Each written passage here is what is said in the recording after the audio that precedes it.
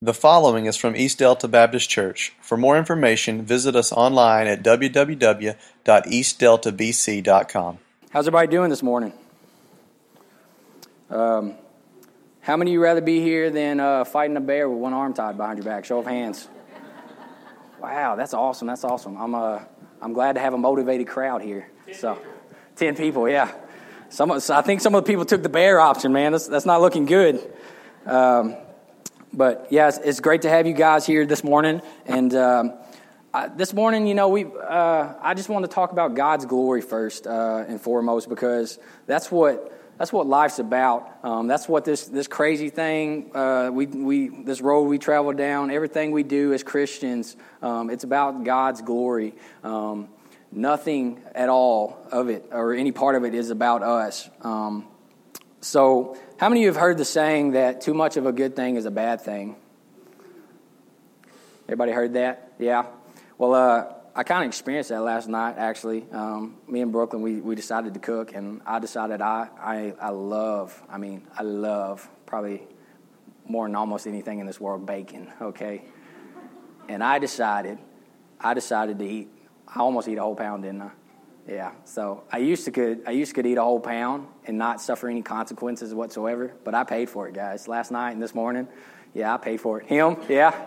I'm with you. So yeah, I suffered for it, and so I kind of got the point of my message that too much of a good thing can be a bad thing. Except that's truth, but it's not absolute truth. It's not absolute truth because when it comes to God, you can't ever get enough, can you? That is one good thing that you can't get enough of, and it never becomes a bad thing, okay? So looking at God's glory, I kind of want to look at it in the context of our selfishness, because we are such selfish people, and we don't even realize it. Myself in this, I'm so selfish, and half the time I don't even realize I'm doing it. And so this morning, I just kind of wanted to show you guys some things that I've been experiencing, and I've been trying to I guess, remove from my life from my own selfishness, okay? Because it gets in the way of God's glory, and the fact is that nothing can get in the way of God's glory, right? Amen? But it's in our best opportunity and our best benefit to go ahead and get that out. So first thing, we're going to go to John 3:22 through 36 for me, okay? Is where we're going to be most of the morning. And right here, John the Baptist is baptizing people, okay? And he is with his disciples. And so just setting the scene there for you, we're going to be starting in verse 22, okay? It says, "Then Jesus and his disciples left Jerusalem and went into the Judean countryside. Jesus spent some time there baptizing people. And at this time, John the Baptist was also baptizing because there was plenty of water there. And people kept coming to him from baptism. Verse 24, this was before John was thrown into prison. A debate broke out between John's disciples and a certain Jew over ceremonial cleansing. So John's disciples came to him and said, 'Rabbi, the man that you met on the other side of the Jordan River, the one you identified as Messiah, is also baptizing people, and everybody's going to him instead of us.'" So right there, verse 22 and through verse 26, we start to see some selfishness that occur, okay, from John's disciples. And we also see that there's jealousy in there because they go hand in hand. Jealousy and selfishness go hand in hand together, because if you got one, you got the other, right? If you're jealous, you're obviously going to be selfish, right? And if you're selfish, it's because you're jealous of what others have. Verse 27 through 29, I want to point out something to you. John says, John replied, "No one can receive anything unless God gives it from heaven. You yourselves know how plainly I told you, I am not the Messiah. I am the only one here to prepare the way for him. It is the bridegroom who marries the bride, and the best man is simply glad to stand with him and hears his vows. Therefore, I am fulfilled with joy at his success." John right there is simply saying the bridegroom, obviously being Jesus here, the groom, or the bride, the bride being the church, God's people, and then John saying, I'm the best man in this situation. So John's saying, I am simply just happy to be a part of this big thing, this big picture. I'm just happy to be a part of the wedding that is Jesus and his church, okay? He's saying, I'm not trying to be selfish, and I'm not trying to steal from him, because the disciples were jealous of Jesus, and I maybe if I was in their shoes, I would be like, I don't see how you can be jealous of Jesus, but they were jealous because Jesus was baptizing more people than them, okay? So they're being very selfish, and that's easy to do as humans. And so John says, I'm just happy to be a part of it. I don't care how it happens, where it happens, who it happens from. I'm just happy that God allows me to be a part of this process, this kingdom. Verse 30, but John says the most important thing I want to point out to you today, he must become greater and greater, and I must become less and less. And that is the hardest thing for us to do as selfish people, right? We're humans. The way the world's set up is to be selfish, right? Everything is money. That's number one reason, or number one cause of selfishness, right? And so it's the root of all evil. And so it's easy for the way the world's set up just to be selfish. And so what do we got to do? What do we got to do to change all of that, to get rid of this selfishness in our lives? The first thing I want you to think about is mentality change. How do we think about things? You can ask Brooklyn. I am the most pessimistic person in the world. I am a realist. I call myself a realist. She calls me pessimist. Everybody know what a pessimistic person is? I look at the worst in life. I call it realism, but it could be we'd be driving down the road and like a little small animal crawls out in front of us, and I'll be like, "Watch out!" And she'll be like, "Oh, it's just a little cat or something." I'm like, we could have hit that thing. We could have rolled in this bug. We could have ended off in a river. We could have, drove off a cliff or something. That's how a pessimistic person is. Okay, I call it realism. It's a little over excessive, I know, but that's just an example of how a pessimistic person thinks. But it requires a mentality change.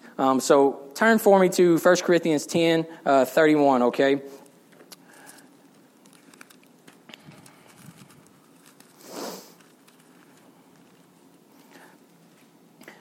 We need to not worry about these things, and that's what it says right here in verse 31. It says, so whatever you eat or drink or whatever you do, do it all for the glory of God.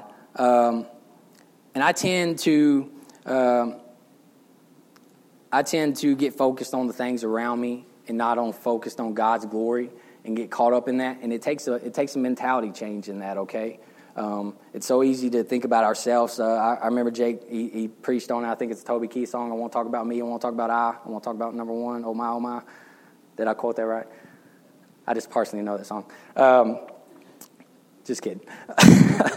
But, yeah, it takes a mentality change. It takes, and you may read this verse and be like, how can we eat and drink and whatever we do, how can we do that to the glory of God? Well, believe me, it's possible. It takes a mentality change, though. So the first thing I want to point out prayer. It takes prayer, talking to God, right? You have to excessively talk to Him, allow Him to open your mind up to give you the answers that you seek and to tell you how to live your life. Turn to Luke 11 for me, 1 through 4. And I know you all know this, and so we're going to say it together, just to make sure you're not falling asleep on me. But it is the Lord's Prayer. And it may be a little shortened in my book, but I'm going to quote the whole thing. So everybody knows the Lord's Prayer, right? So here we go. Our Father, who art in heaven, thy kingdom, thy will be done on earth.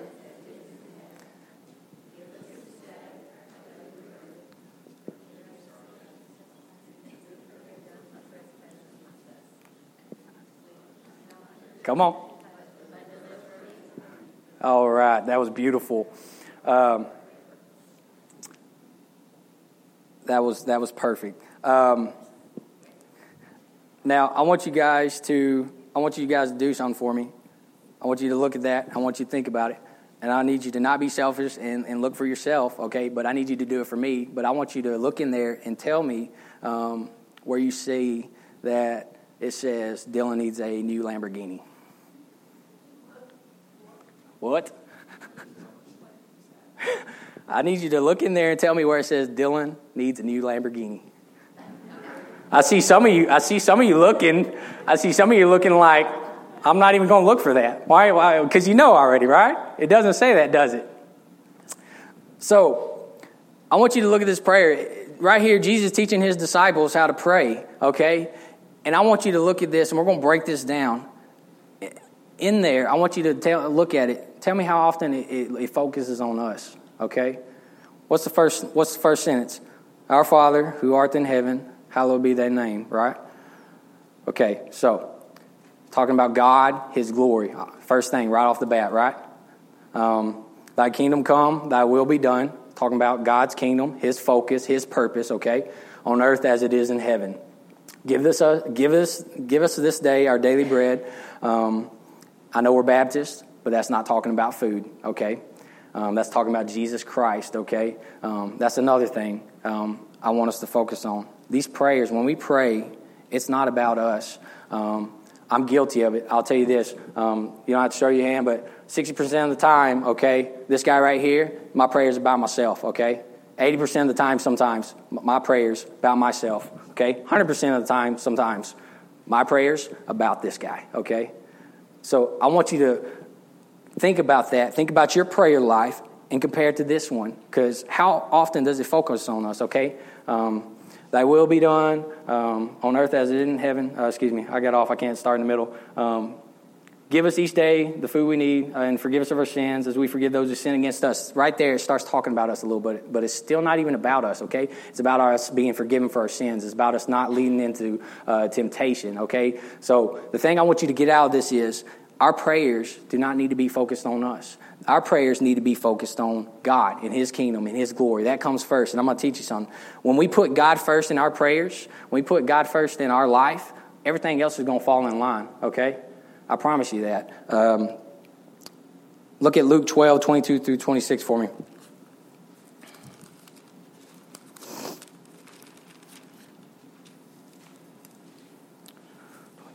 Says, then turning to his disciples, Jesus said, this is why I tell you not to worry about everyday life, whether you have enough food to eat or enough clothes to wear. For life is more than food, and your body is more than clothing. Look at the ravens. They don't plant or harvest or store food in the barns, for God feeds them, and you are far more valuable to him than any of the birds. Can all your worries add a single moment to your life? And if a worry can accomplish a little thing like that, what's the use of worrying over bigger things? We don't need to be focused on these worldly things. We don't need to be focused on us, on our money, on our food, on our house, on our problems, okay? That'll fall in line if you put God first in your life. I promise you that, okay?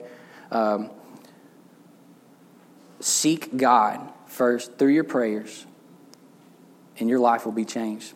Second thing, I want to talk about the Bible, because we read the Bible wrong. I do. I have. And I'm trying to change the way I think about the Bible. Jake mentioned the story of David and Goliath, and I'm guilty of this, as I'm sure most of you are. At some point, you've got something going on in your life, and you look at the story. You just happen to look at the story of David and Goliath, and the first thing you do is, what do? You look at Goliath as your problems in your life, right?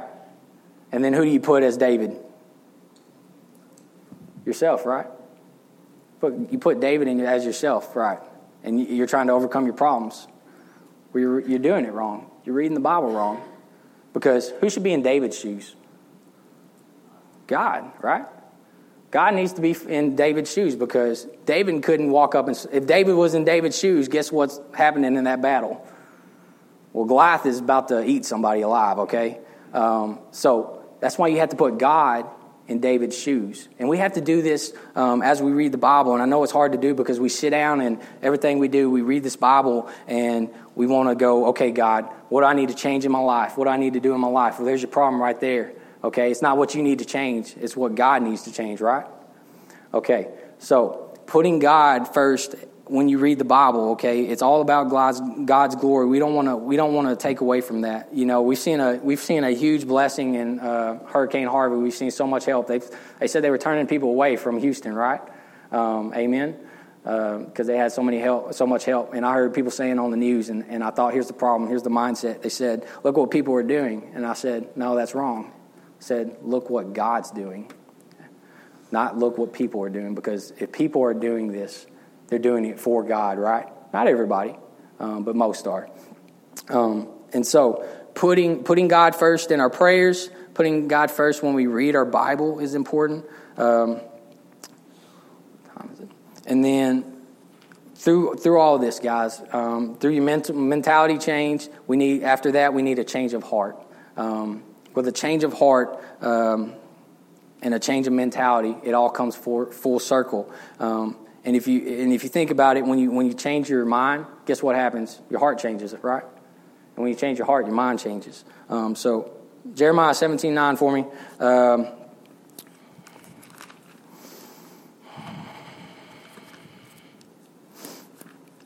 Jeremiah 17:9 says this. This is what the Lord said to me. Go and stand at the gates of Jerusalem. That's Jeremiah 18:9. My bad. Jeremiah 17:9. Jeremiah 17:9. Now we're on the right page. The human heart is more deceitful of all things, and it is desperately wicked. So don't even trust your own heart, okay? Little story for you. Everybody, I know Karen owns it, of course. I started out at First Baptist, where I started volunteering for probably about 4 years, I think, 4 or 5. And before I came here,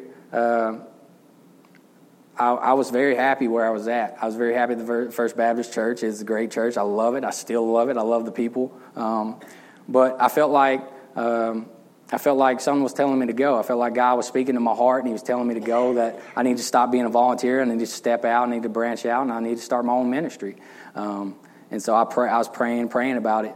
But the thing is, guys, if I'd have listened to my heart, guess what my heart was telling me to do? It was telling me to stay at First Baptist. That's what my heart wanted. But guess what God said? He said, go. And so I had to not listen to my heart in that moment. I had to listen to God. And man, guys, it's been amazing. Y'all have taught me. Y'all have made me grow as a Christian so much, and y'all have taught me so much. And now I've been here almost 3 years. How many years, Haley? She don't know. 2, almost 3. We're going on year number 3. So, if I'd have listened to my heart, guys, I probably wouldn't be here. I probably wouldn't be doing this. I might not even be a Christian if I listened to my heart, what my heart wants, because the heart is deceitful. So first thing before changing your heart, I just want you to know that you can't always trust it. I also seen a Kansas man. You may have seen it on the news, and he came all the way from Kansas, got his boat, and was saving people. It was an amazing story. But the newscaster asked him, why are you doing this? Why are you down here? He said, I just felt like God told me to come. He just listened to what God said, not what his heart said, because I'm sure his heart says, stay home, stay warm and dry. Don't get out in them waters where it's you can get electrocuted or shark bitten and whatever, gators. So I think I seen a shark on the highway. I don't know how true that is, but so it's all about listening to God and not listening to your heart. Jeremiah 17:10 says this right here. But I, the Lord, search all hearts and examine secret motives. Another version of it says, I examine all hearts and I examine the mind. I want you just to realize that God knows they go hand in hand. These are connected, right? This is how we function. So it's important that to change one, it helps change the other, but to change one, we also have to change the other. John, finishing up the story of John, the last part of it, and John realizes this as we're going on. Verse 31, he says, He has come from above and is greater than anyone else. We are of the earth and we speak of earthly things, but he has come from heaven and is greater than anyone else. He testifies about what he has seen and what he has heard, but how few believe in what he tells them. Anyone who accepts his testimony, but anyone who accepts his testimony can affirm that God is true, for he is sent by God, and he speaks God's words, for God gives him the Spirit without limit. The Father loves his Son and has put everything into his hands, and anyone who believes in God's Son has eternal life. Anyone who doesn't obey the Son will never experience eternal life, but remains under God's angry judgment. So John realizes that we need a change of mind. Verse 30, okay, he says he must become greater and greater, and he must become, and I must become less and less. And then he also knows that we need a change of heart, and through that we need a change of actions. Verse 36, second part of it says, anyone who doesn't obey the Son will never experience eternal life, but remains in God's angry judgment. Change of mentality and a change of heart leads to a change of action, okay, obviously, because if we love the Lord with all of our mind and all of our heart, obviously you're going to see that overflow out of you. I want to read James 2 for you. This verse used to scare me. It's a very scary verse because I didn't fully understand it for the longest time. And as Christians, it can be scary if we're not in the right place. And it talks about faith without good deeds, obviously. And some of you already read this and know this well. Verse 14, what good is it, dear brothers and sisters, if you say you have faith but don't show it by your actions? Can that kind of faith save anyone? Suppose you see your brother or sister who has no food or clothing, and you say goodbye and have a good day, stay warm and eat well. But then you don't give to that person any food or clothing. What good does that do? So you see, faith by itself isn't enough. Unless it produces good deeds, it is dead and useless. Now someone may argue, some people have faith and others have good deeds. But I say, how can you show me your faith if you don't have good deeds? I will show you my faith by my good deeds. You say you have faith, for you believe that there is one God. Good for you. Even the demons believe this, and they tremble in terror. How foolish. Can't you see that the faith without good deeds is useless? Don't you remember that our ancestor Abraham was shown to be right with God by his actions when he offered his son Isaac on the altar? You see, his faith and his actions worked together.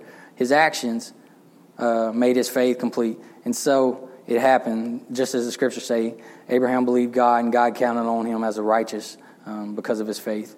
He even called the friend of God. He is even called the friend of God. So you see, we are shown by the right with God, by what we do, not by faith alone. Abraham, if he wouldn't have sacrificed Isaac, what good would it do him, right? He can say he loves God all day, and his mind may say that, but guess what? His actions didn't show that. So what's that say about his heart? So it takes both a change in mentality and a change in heart. Verse 25, it says, Rahab the prostitute is another example. She was shown to be right with God by her actions when she hid those messengers and sent them safely away by a different road. Just as the body is dead without breath, so is also faith dead without good works. The good news is God doesn't just focus on good works alone. Amen? Because I do a lot of things for myself in this world, okay? Sometimes I get up here, guys, and I lead worship, and sometimes it's about me. I have to say a prayer every time I get up here and say, this is not about me. It's not to make me look cool or make me look good. It's simply about God and leading worship. And so we have to stop being so selfish, and we have to focus on God through everything we do, through our prayer, through our reading our Bible, and we have to have that mentality change. We have to have that heart change, okay? And you'll see everything work out in your life, believe it or not. I promise you it will. I need to tell you guys thank you. I'm going to tell you the rest of the story. I came out here. I came out here and I got this job. I don't know why y'all took me, but you did. Thank you. And I don't know why you keep me around, but you have. So I'm going on 2 years. But, I took this job and I don't know why. I just told God said go. So I went. And a few months later, guess what ends up happening? My mother loses her job. I ended up paying her bills for 6 months. And you know what? Because of you guys, y'all allowing me here, be a part of this, I could pay her bills. I paid her bills for 6 months. Things just fell in place for me in my life, okay? Being a college student, I was able to do that. As a college student, okay? That's crazy. So thank you guys for that. And just know my life is a living testimony. I promise you, when you change your heart, when you change your mentality, the way you look at things, and you place God first in your life, I promise you, things are just I ain't saying there ain't going to be rough patches, but things it's going to lay out, okay? He's going to bridge those gaps for you. I promise you that, okay? Just something for you to think about. Hopefully I opened your eyes to a few things of ways that we can be selfish and not even realize it through a prayer, through a life. But make everything about God. God's glory. It comes first. The Bible, this thing is not about us, okay? It pertains to us. And I think as people and humans, we get that confused. Pertain means it can apply to us, right? But everything, all this, the whole world, it's all about God's glory, okay? He doesn't need us. He doesn't have to have us, okay? He just allows us to be a part of that. And I hope you guys, that just serves as a reminder for you this morning of who he is and how much he should mean to us, okay? Let us pray. Dear Heavenly Father, Lord God, I thank you for who you are. I thank you for being all powerful. I thank you for being almighty, and I thank you for being in control of this world, God, and our lives, Lord. If it was in our hands, it would all be going downhill fast. I thank you for your glory, God. I thank you that you allow us just to have a part and share in your glory. And I thank you that it's not about us. It just makes us better people. It makes us better followers. It makes us better Christians, Lord.